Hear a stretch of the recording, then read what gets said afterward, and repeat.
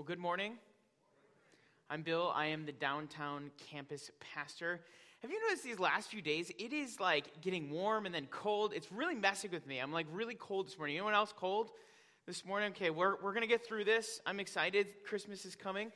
And it's really great to be with you this morning. I'm excited actually because we're launching into a new series this week that is called I Am. And I Am is really about the 7 I Am statements that Jesus makes throughout the book of John. And so this series is going to prepare us for and take us all the way through the Christmas season. So to start off this morning, I want to set up the I Am series by sharing a little bit about some ideas that I've ran into regarding Jesus. So from the time that I was young, I had a really particular interest in theology. I always had kind of a knack for all things Sunday school, like I like the stories, I like learning about Jesus, I liked a lot of those things. And so when I got to be the age to go through confirmation in the Methodist Church, there was about 11 or 12 students in my confirmation class, and it felt like I was the only one that wanted to be there, okay? So literally, we would go to class, and it would be like 11 or 12 other people and me, and it would be, I would sit on one end, and the pastor would sit on the other end, and we would just talk, and then the whole class would just look back and forth between me and him, because they didn't really want to be there, so it was like a tennis match the whole time, right? Well, I was into theology back then, but the interesting thing to me was the church that we were going to back then, there was a lot of people who believed different things about God. And they believed a lot of different things about God. They weren't always the traditional beliefs.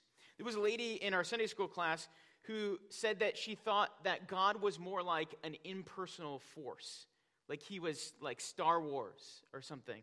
So she said that was interesting. There was people in all different stages of spiritual understanding, and they would question some of the most basic and essential truths of doctrine. And in fact, I remember one discussion at some point where someone began questioning if Jesus was even God in a Sunday school class. And the reasoning behind this was the assertion that Jesus never comes out and explicitly makes the claim that he is God. The argument is that there's nowhere in Scripture where Jesus comes out and says the words, I am God, so follow me.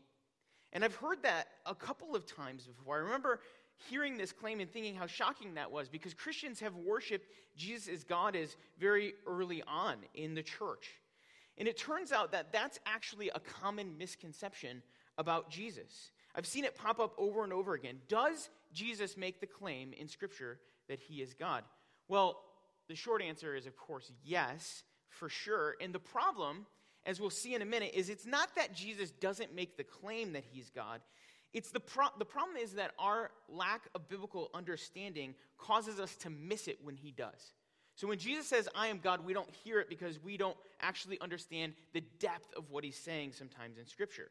And there's actually a multitude of ways that we can prove that Jesus is indeed God throughout Scripture, but to set up this series, we're going to look at one particular instance where Jesus doesn't just call himself God, but he names himself the one and only true God. In order to do that, we have to start in the Old Testament. So if you have a Bible this morning, you can turn it up or turn it open to Exodus chapter 3, verses 13 through 15. If you don't have a Bible, you can always turn on your electronic device and go that way, or we'll have it up on the screens for you. So it's Exodus chapter 3, 13 through 15. Moses is talking to God, and this is what it says. Then Moses said to God, if I come to the people of Israel and say to them, the God of your fathers has sent me to you, and they ask me, what is his name? What shall I say to them? God said to Moses, I am who I am. And he said, say this to the people of Israel, I am sent me to you. God also said to Moses, say this to the people of Israel, the Lord, the God of your fathers, the God of Abraham, the God of Isaac, and the God of Jacob has sent me to you. This is my name forever, and thus I am to be remembered throughout all generations. This passage in the Old Testament is one of the most essential passages in Scripture because it's here that we learn that God is not just some unknown force or mysterious heavenly being, but he's a particular being with a personal name. The God of the universe, the source, the creator of everything, doesn't just have a title that relates to his station. Yes, we address him as the Almighty God above any other, the capital G God, but he also has a name beyond that. It's actually kind of funny that we only, even today in English, we only refer to him as God. It's kind of weird if you think about it. That would be like if we found the best, strongest, most intelligent person on earth and we all just referred to him or her as human with a capital H, right? God actually has a name, and he reveals it to us in the words of Scripture. God's name is Yahweh. The God of Abraham, Isaac, and Jacob is Yahweh. I am who I am, or just I am for short. He says, say this to the people of Israel, I am sent me to you. Now, we could dive into a lot of theology about the significance of God calling himself I am, but we would probably run out of time. So suffice it to say that the Jews knew that God, the God that they worship, the God of their forefathers, the God of Abraham, Isaac, and Jacob, the God that created the world and is supreme over everything, has always been called Yahweh, which means I am who I am. It's all over the pages of Scripture. In fact, when you look in the Old Testament, anytime you see the word Lord in capital letters, that always is the word Yahweh. Our modern translations capitalize it and say that it's Lord, but it's always the word Yahweh. Okay, so we've established so far that God's name in the Old Testament for all generations, forever and ever, is I am, or more specifically, Yahweh. So now flip over to John chapter 8, 54 through 59, if you have a Bible. John chapter 8, 54 through 59. While you're turning there, let me tell you what's been going on in this passage. This passage is about Jesus. In John chapter 8, Jesus is having this long dispute with the Pharisees, the religious authorities of the day, of who he is and why he has come. And basically, if you read the whole account, there's a lot of confusion about what Jesus is saying. Just like other places in the New Testament, it's like Jesus is on a totally different wavelength than the people he's talking to. And he's talking to the Jewish authority at the time. And finally, the Jews basically asked Jesus, just who do you think you are? And so listen carefully to what Jesus says. Verse 54. Jesus replied, if I glorify myself, my glory means nothing. My Father, who you claim is your God, is the one who glorifies me. Though you do not know him, I know him. If I said I did not, I would be a liar like you, but I do know him and obey his word. Your father Abraham rejoiced at the thought of seeing my day. He saw it and was glad. You are not 50 years old, they said to him, and you have seen Abraham? Very truly I tell you, Jesus answered, before Abraham was born, I am. Did you catch it? He says, I am. Jesus uses God's proper name to describe himself. There is no mistaking the claim that Jesus is making in this passage. He is not saying that he is a God. He is not saying he is God-like. Jesus is saying that he is the God. Jesus is saying that he is I am, the God revealed to Moses in Exodus chapter 3.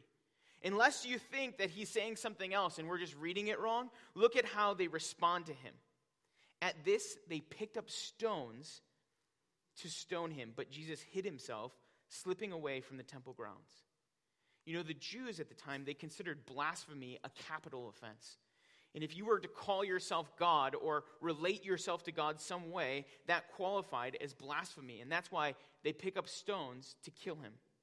The point I'm making is this.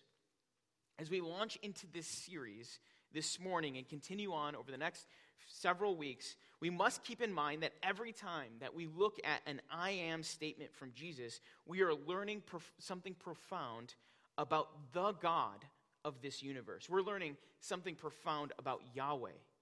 Before Abraham was born, I am. God reveals himself fully in the person of Jesus. In Hebrews 1 through 2, it puts it this way. In the past, God spoke through our ancestors through the prophets at many times and in various ways. God used to speak through his prophets that he sent in the Old Testament. But in these last days, he has spoken to us by his Son, whom he appointed heir of all things, and through whom he made the universe. Jesus is the complete revelation of God. And it is through him that we learn much about who God is, about who this God is that you and I worship. And so let me encourage you, for this series, be ready to learn more about God. Put it in your heart before you come to church this morning or every morning that you come. Be ready to grow in your understanding of who Yahweh is. In fact, we're going to jump right in this morning. We're going to look at a particular I am statement that Jesus makes. This morning we're going to look at the statement, I am the true vine. So in order to do that, let's look at our Bibles again in John chapter 15, or you can follow along on your screen. While you're turning there, I'm going to pray for us as we jump into one of these first I am statements of Jesus that we're going to look at. Let's pray. Lord, we recognize that you said very clearly in your word that you are I am, that you are Yahweh. And then we see in the New Testament, Jesus, how you actually say those words, that you are Yahweh. And so, Lord, we acknowledge that before you right now. And we ask as we open John 15 that you would illuminate your scriptures, that you would shed light on your word, that we'd be able to see what you mean by you are the true vine, that you would help us to understand the depth that we can get from knowing that you're the true vine, and that it would change our lives, that we would worship you and relate with you differently because we know this knowledge. Lord, work and move in us through your Holy Spirit to hear what you have for us this morning. We pray this in Jesus' name. Amen. John chapter 15, 1 through 11 will be on the screens again. Here's what it says. I am the true vine, and my Father is the gardener. He cuts off every branch in me that bears no fruit, while every branch that does bear fruit, he prunes so that it'll be even more fruitful. You are clean because of the word I have spoken to you. Remain in me as I also remain in you. No branch can bear fruit by itself. It must remain in the vine. Neither can you bear fruit unless you remain in me. I am the vine, you are the branches. If you remain in me and I in you, you will bear much fruit. Apart from me, you can do nothing. If you do not remain in me, you are like a branch that is thrown away and withers. Such branches are picked up, they're thrown into the fire, and they're burned. If you remain in me and my words remain in you, ask whatever you wish, and it will be done for you.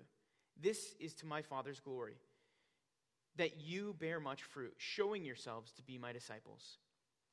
As the Father has loved me, so I love you.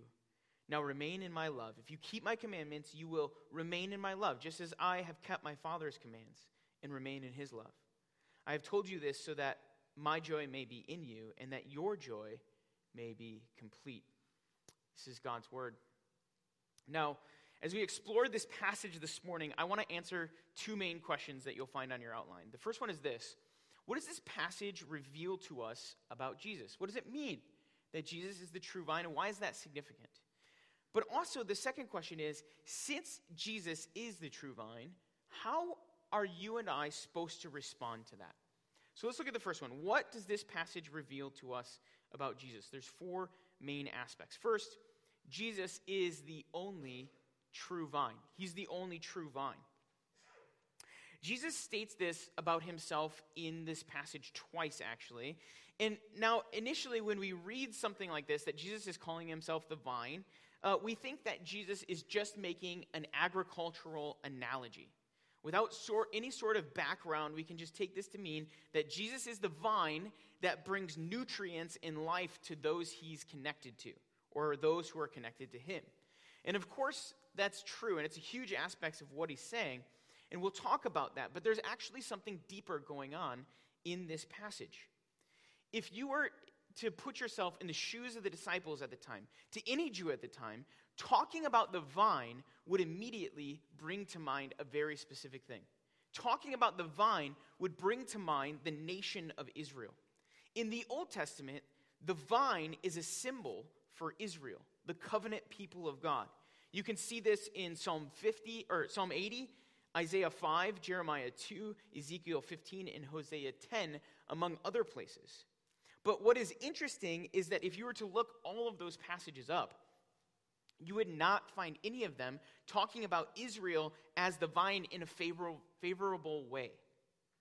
Whenever historic Israel is referenced as the vine, it's always talking about the vine's failure to produce good fruit that's being emphasized in those passages, along with the corresponding threat of God's judgment on the nation of Israel.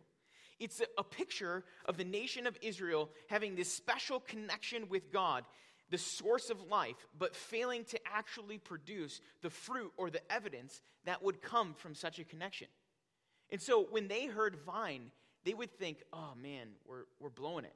We're blowing it as a people. We're blowing it as a nation. And so what Jesus is doing here when he says he's the true vine is he's bringing a new meaning to the analogy about Israel.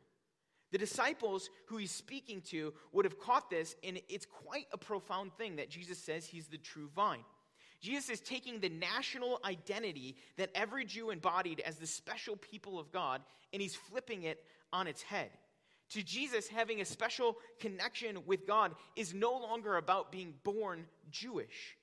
It's no longer about having a Jewish heritage. It's about connecting to Jesus. Jesus is the true Israel, is what he's saying. The truth that you need to hear this morning from that is it's easy to think about it for the disciples, but what about for us? What about for us this morning? It's not about what family you're born into and what they believe. It's not about the particular church you attend. The most important aspect, the only aspect of your faith is whether or not you are connected to Jesus.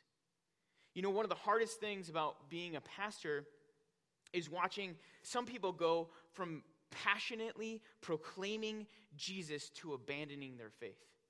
I've seen it happen, and it always hurts. And it always makes me really sad, and I always wonder why. But the truth is that I often know the answer. Many times people fall away from their faith because they never fell in love with Jesus. They only fell in love with a set of theological truths that they were taught. Religion is not Jesus. The religious things we do and hold on to were never meant to be the main thing. It's just like the Jewish people of Jesus' day. The important thing about the Jews was not that they were born Jewish. It was that they belonged to God. And God himself was the most important thing. The lesson is, make sure that you are connected to Jesus and not just a set of theological beliefs. Those beliefs are vitally important and they point us to Jesus, but they're only there to point you to him. He is the only true vine in the connection with God, and it's in Jesus alone that we find true growth in life and transformation. That brings us to the next point of this aspect of this passage reveals to us about Jesus. Jesus, the true vine, is the ultimate source of life and power in the Father's garden. Look at verse 15. I am the true vine, and my Father is the gardener. He cuts off every branch in me that bears no fruit, while every branch that does bear fruit, he prunes so that it will be even more fruitful. So the interesting thing about this part of the passage is that it reveals to us the dynamic between Jesus and God the Father. Although they are equally one God, God the Father and Jesus the Son have different roles, according to this passage. The Father is the gardener. He's in charge of the whole garden, and he takes an active role. But what does that mean? What does that mean that the Father is the gardener? Well, I'm sure because we're from Wisconsin, a lot of you are familiar with gardening. But I'll never forget growing up in Northwest Indiana, my dad had a huge garden in our backyard. It was gigantic, okay? And he plotted this garden. He had pumpkins. He had all sorts of things in this garden, and he would work on it, and he put tons of work into it every year, and he would get to the point where at the end of the season, it would just be full of vegetables, all sorts of things. Well, one year, we go to sell our house to move to Wisconsin, and a prospective buyer came to view the property, and he saw my dad's garden, and he was really impressed, but he was coming from the city, and he didn't know much about gardening, so he asked my dad, do those plants just grow back like that every year then? And he really thought, he just didn't understand. He really thought maybe they grew back. You see, he didn't know that you have to work a garden every year. He didn't know the planting, the tilling, the fertilizing, the sowing, or the weeding. He thought that you planted it once, and then every year you got a crop. He didn't know that it all had to be worked. And the truth is that gardens need tending in order to produce a good and full crop. And it's the same for us who are connected to Jesus. Once we are connected to Jesus, the Father doesn't just leave us alone. He tends to us as part of the garden. He cuts and he prunes to make us more fruitful. And I believe this part of the passage is really talking about the Lord disciplining us. Like in Hebrews chapter 12. Listen to how the Lord shapes us as the master gardener. Hebrews chapter 12, verses 4 through 11. In your struggle against sin, you have not yet resisted to the point of shedding your blood. And have you completely forgotten this word of encouragement that addresses you as Father addresses his Son?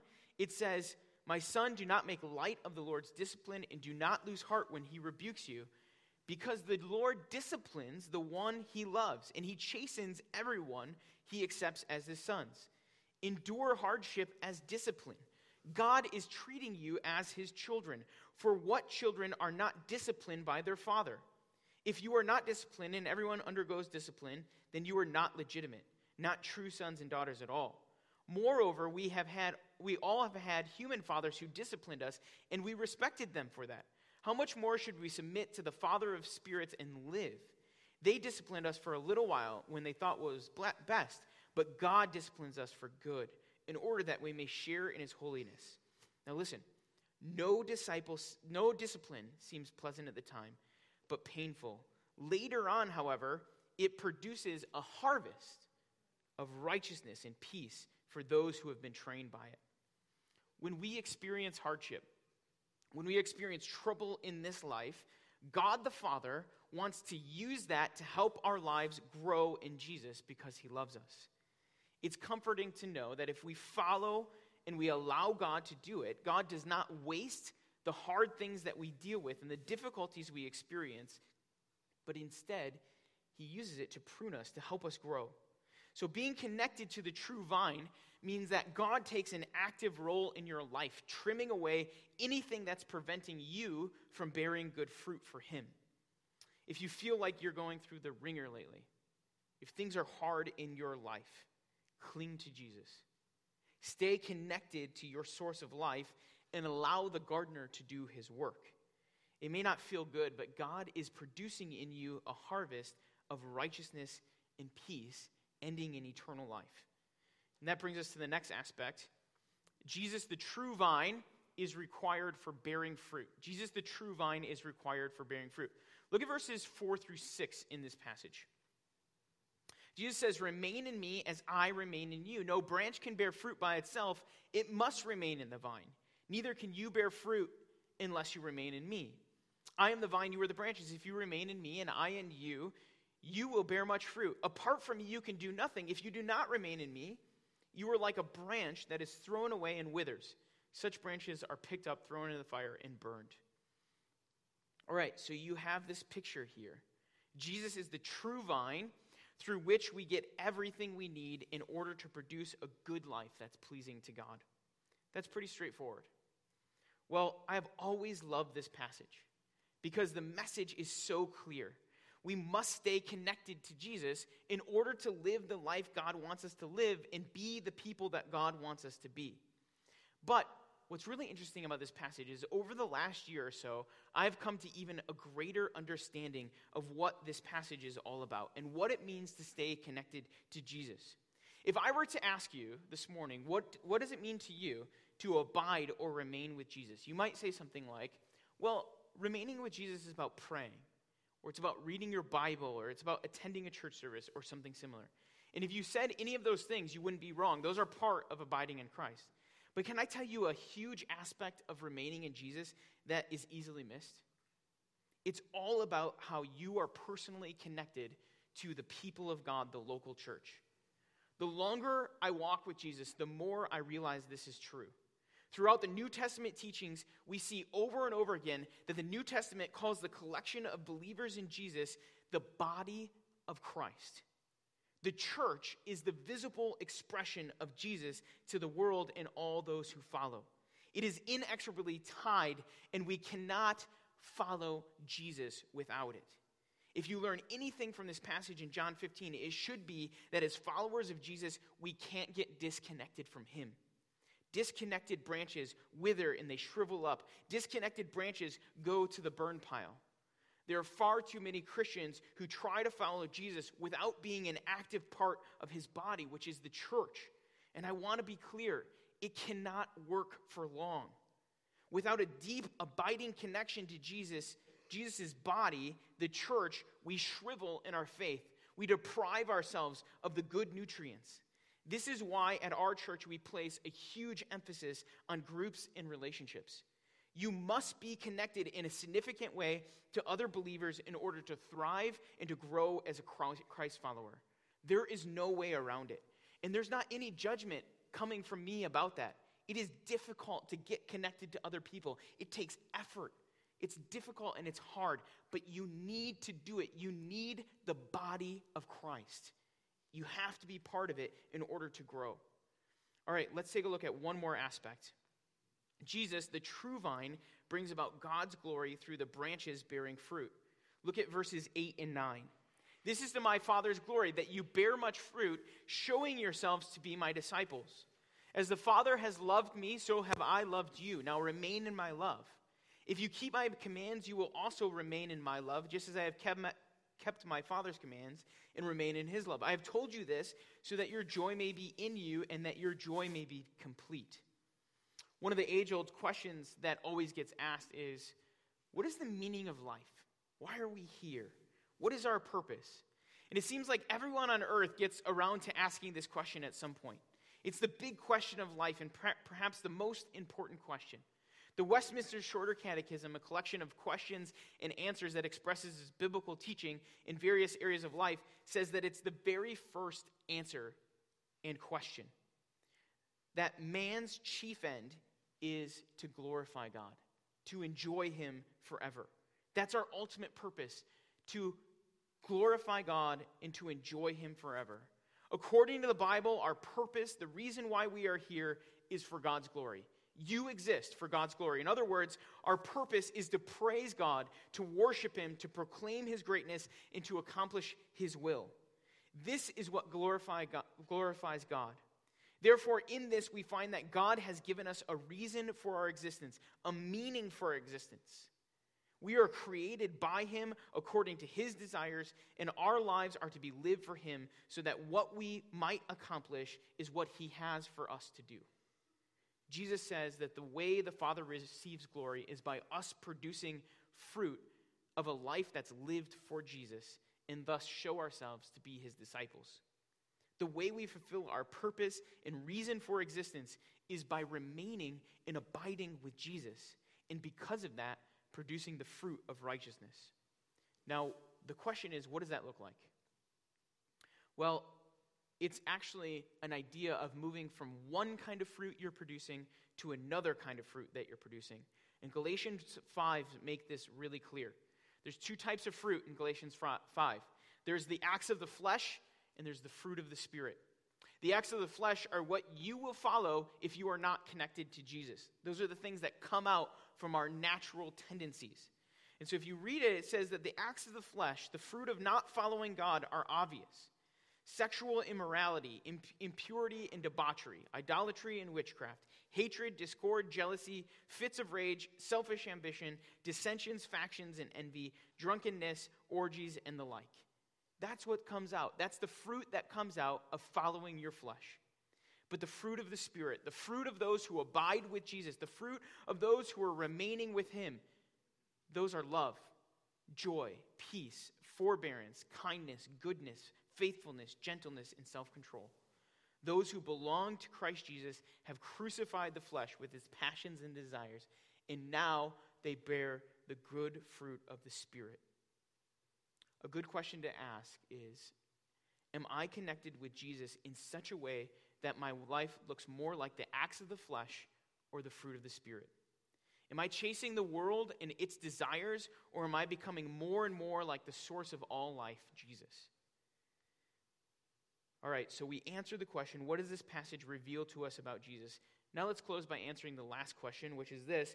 If Jesus is the true vine, how are we to respond? So we learned that Jesus is this true vine. He's the source of all nutrients in life. He helps us to grow. How are we to respond to that? Well, the heart of this passage is pretty clear. Jesus is saying to us, remain in him. Remain in Jesus. Remain in his teachings, reading and studying and being obedient to his word. Being a student of the Bible. You have to interact with it personally, as a family, in a small group, in a church setting. Any way that you could put God's word, a steady diet of God's word into your life, you need to have it be part of it. Remain connected to his body. Plug yourself into a community of believers where you can know others and be truly known. This is essential to your growth into bearing fruit. Remember that Jesus' body is the church. And as a Christ follower, if you disconnect yourself from his body, you can't expect to continue to thrive. You must have significant relationships with other Christians. Remain in prayer. Prayer is not a transaction between you and God. It is your connection. Jesus says in this passage that if you abide in him, ask whatever you wish and it will be given unto you. That's an incredible promise from God. If you remain in Jesus, ask whatever you wish and it will be given to you. He isn't saying that God is a genie who grants wishes, right? Well, I'm remaining with Jesus, so I want to win the lotto, so God's going to answer that, right? No, it's not saying that. He's saying the closer that you stay to him, the more you will begin to pray and ask God for which he already wants to give you. And so that you will find in your prayers that they are more effective because you're connected to Jesus. That's pretty cool. Like, a lot of times people are frustrated in their faith because God's not answering their prayer. Maybe the problem is that you need to be remaining connected to Jesus himself. You want your prayers answered? Stay connected to Jesus. Remain in him and you will see your prayers answered. Lastly, remain with Jesus himself. Jesus is not just a set of theological beliefs. He is the great I am. He is Yahweh, the true vine. Over the next several weeks through Christmas, we'll be learning a lot more about Jesus through these I am statements. And it's a great way to learn more about Yahweh and to grow deeper with him. Don't miss it. Come prepared every week to learn more about who this God is that we worship. And this week, the challenge is really simple. Remain. Remain with Jesus. If you get to your Tuesday or your Wednesday and your Thursday and you're like, man, I haven't really thought about God very much. I haven't really thought about my faith. I haven't really thought about connecting with God. That means you're not remaining with Jesus throughout the week. Find ways to stay connected with Jesus. And it's in that you will bear much fruit and glorify God, which is your purpose in life. Let's pray. God, this is a hard challenge to remain in you. We tend to get off and we start following our own way. We go to church and we hear a sermon and we're convicted and there's truth and we want to follow you, and then midway through the week we've realized that we've been missing it, that we've forgot to think about you. And church is coming again, and so we want to hurry up and connect with you again. Lord, I pray our lives wouldn't be like that you would help us to remain with you always, that we would remain in your word, in your scripture, that we would remain in praying, that we would remain with your body, and we would find touch points throughout the week to be connected to Jesus. Lord, would you work in us and help us to remain in the vine and to abide and to grow and bear fruit and bring you glory. We pray this in Jesus' name. Amen.